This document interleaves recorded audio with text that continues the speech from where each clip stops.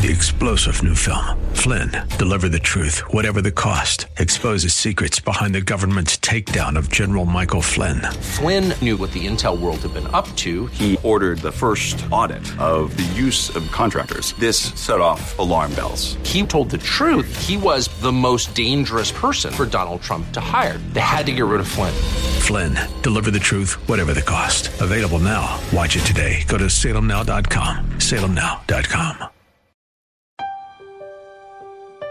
See, prayer must not be an attempt to put our petitions and our agenda first and bend the will of God to our will. But rather, it is an attempt to submit our wills to the will of God. Did you catch that? It was a very important comment from Pastor Leighton Sheely about prayer, and you'll hear it again in just a few minutes as we present another edition of Study Verse by Verse. He's in the midst of a short series, just a 6-part series, dealing with perhaps a New Year's resolution that you either made or should have made about committing yourself to more effective and frequent prayer. Starting us off with this new message in the series, here's Pastor Leighton.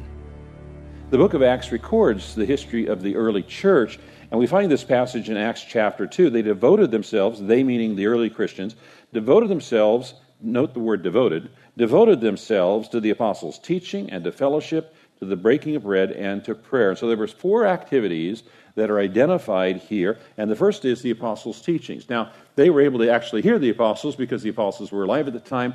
The apostles' teachings have been encapsulated for us by the Holy Spirit in the New Testament. And so when we devote ourselves to reading the New Testament, we are devoting ourselves to the apostles' teaching. The second description is that they devoted themselves to fellowship, which I've heard been described as a bunch of fellows in a ship. Fellowship. And the idea is all the guys in ships are working together to get to whatever the destination or accomplish whatever that they're working together. And so the early church was working together to fulfill the Great Commission that was given to them by Jesus to go and to make disciples. Then there's a third description in Acts 2:42, and that is that they had meals in their homes together. They didn't just meet at church. They didn't just meet at the temple. They got together all through the week in each other's homes, and they developed relationships that grew so deep and so meaningful that if one of them was in need, the others came to their aid. And sometimes sacrificially. They'd sell things that they had in order to get the funds that were needed to help that brother or that sister that was in need. They didn't just come to church. They were connected to each other relationally. And that's one of the things, one of the goals that we have with our growth groups is we want to give opportunities for people to connect with each other relationally. A while back, I got a call from a man who had been here in the church a number of years ago. And while he'd been in the church here, there was a certain, I think it was a Friday, when he and his wife both got pink slips. And they were out of work. And it was a time when there was a lot of pink slips being passed out.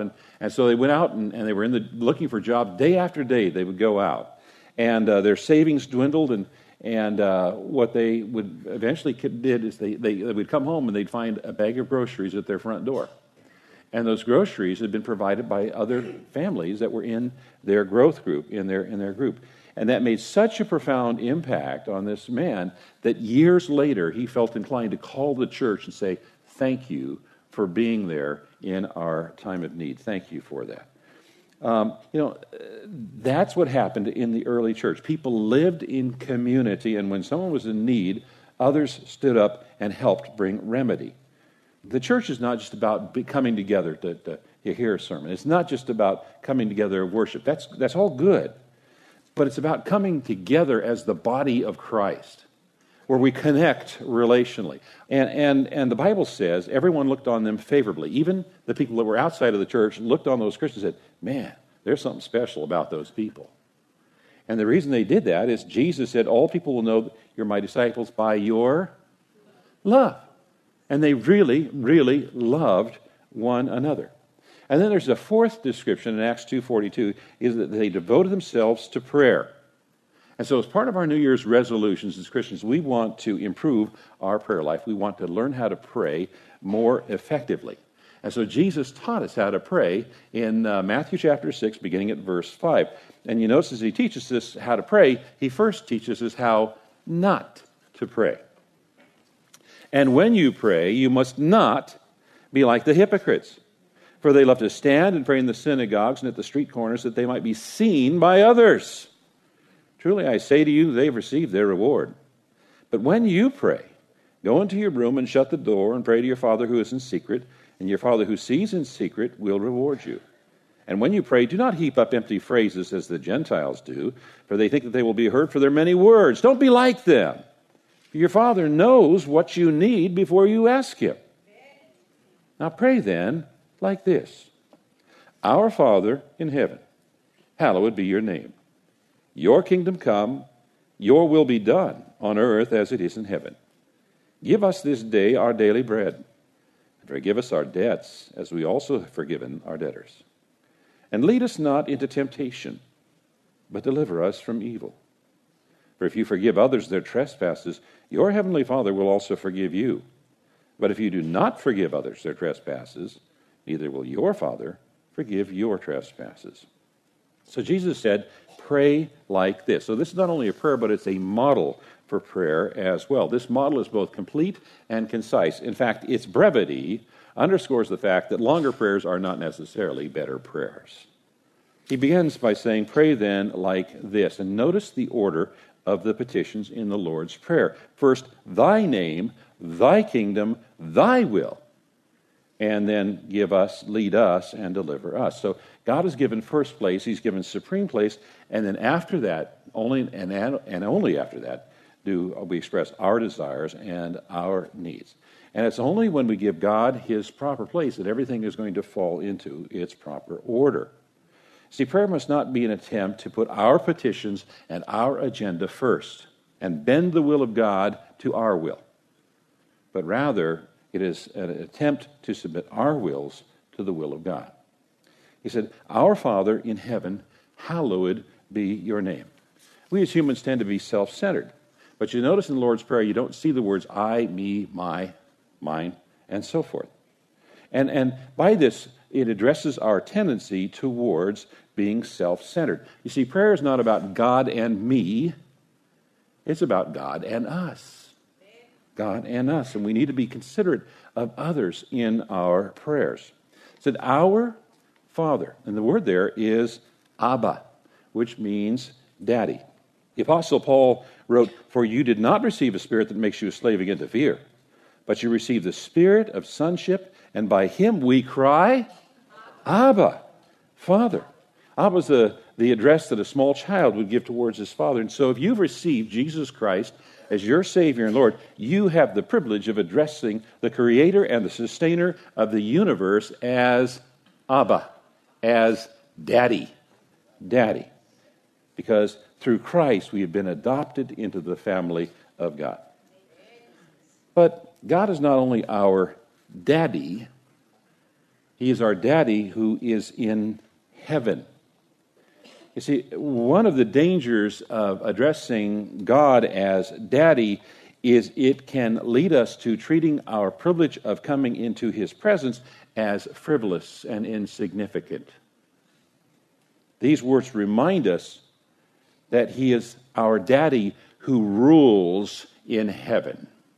And we have a privilege, an awesome privilege, to come into His presence and need to do so respectfully. Our Daddy, who art in heaven, hallowed, holy is your name. It's also the same word is translated saint and sanctify. The word hagios means set something apart. So, for instance, if a temple needed a knife or something like that, somebody could run down to the store, buy a knife. It's a knife just like any other, manufactured, just like any other, bring it back to the temple, and that knife then became holy. It became sanctified because it was a knife that was set apart for God's use in the temple. Christians are called sanctified. We're just like other humans, the same, but we have been set apart by God for God's purpose. That's what makes us holy. Holy is your name. Now, in the Scriptures, name means more than just a label that you stick on a person. It means who they are. And what we're saying here is holy is God. God is holy. So it reminds us of the holiness of God. God's not an easygoing parent who just shuts his eyes to sins and faults and so forth, because God is holy. And we need to, when we come to God in prayer, if we're aware of something in our lives that's not holy, we need to remedy that. We need to confess and repent and get it out of the way, because we have the privilege of coming into the presence of our Father, our Daddy, who is holy. Then in verse 10 it says, your kingdom come, your will be done on earth as it is in heaven. And there is a Hebrew literary style that is called parallelism, where the author says something one way and they say it again a different way, and the second way is intended to amplify or explain what was said the first time. So, your kingdom come, your will be done is saying the same thing two ways. Your kingdom come, your will be done. In a kingdom, the will of the king is done. Your kingdom come, your will be done. And what we're praying here is that God's will be done here on earth as it is in heaven. Have you thought about how God's will is done in heaven? Probably like that quick and perfectly and completely. And so what we're praying is that God's will is going to be done here on earth, which we know is fallen and rebellious, that God's will is going to be done here on earth as perfectly as it is done in heaven. We're also praying that God's will is done in us perfectly as well, because we have no right to pray or ask God for anything that's going to dishonor His name or delay His kingdom or disturb His will on earth. To be part of the kingdom of God is to declare God as our King and obey His will. Now, to pray your kingdom come also has another aspect, and that is that we're praying that God's kingdom is going to come to more and more people around the world. That more and more people are going to accept and receive God through Christ as their King. They're going to come into the kingdom. God's kingdom presently resides in the hearts and minds of men, women, and children who receive Him as King. But there's yet another aspect to this prayer, thy kingdom come, and that is the fact that someday He's going to come and establish an earthly kingdom. And so when we pray, thy kingdom come, what we're asking is for Jesus to return swiftly. Come soon, Lord. Thy kingdom come. Thy will be done. Well, unfortunately, we have to end right there on today's edition of Study Verse by Verse with Pastor Leighton Sheely talking about prayer, a short series that started as a way of perhaps addressing a New Year's resolution that we all should or did make, and that is committing ourselves to more fervent and effective prayer. We'll come back at this same time tomorrow and move into the next section of his teaching, and I hope you can join us. If you'd like more information about Church of the Highlands, then please visit us on the website highlands.us. That's highlands.us. I'm Mike Trout. Have a blessed rest of your day, and come back tomorrow at this same time when we'll open the Word of God once again and study verse by verse.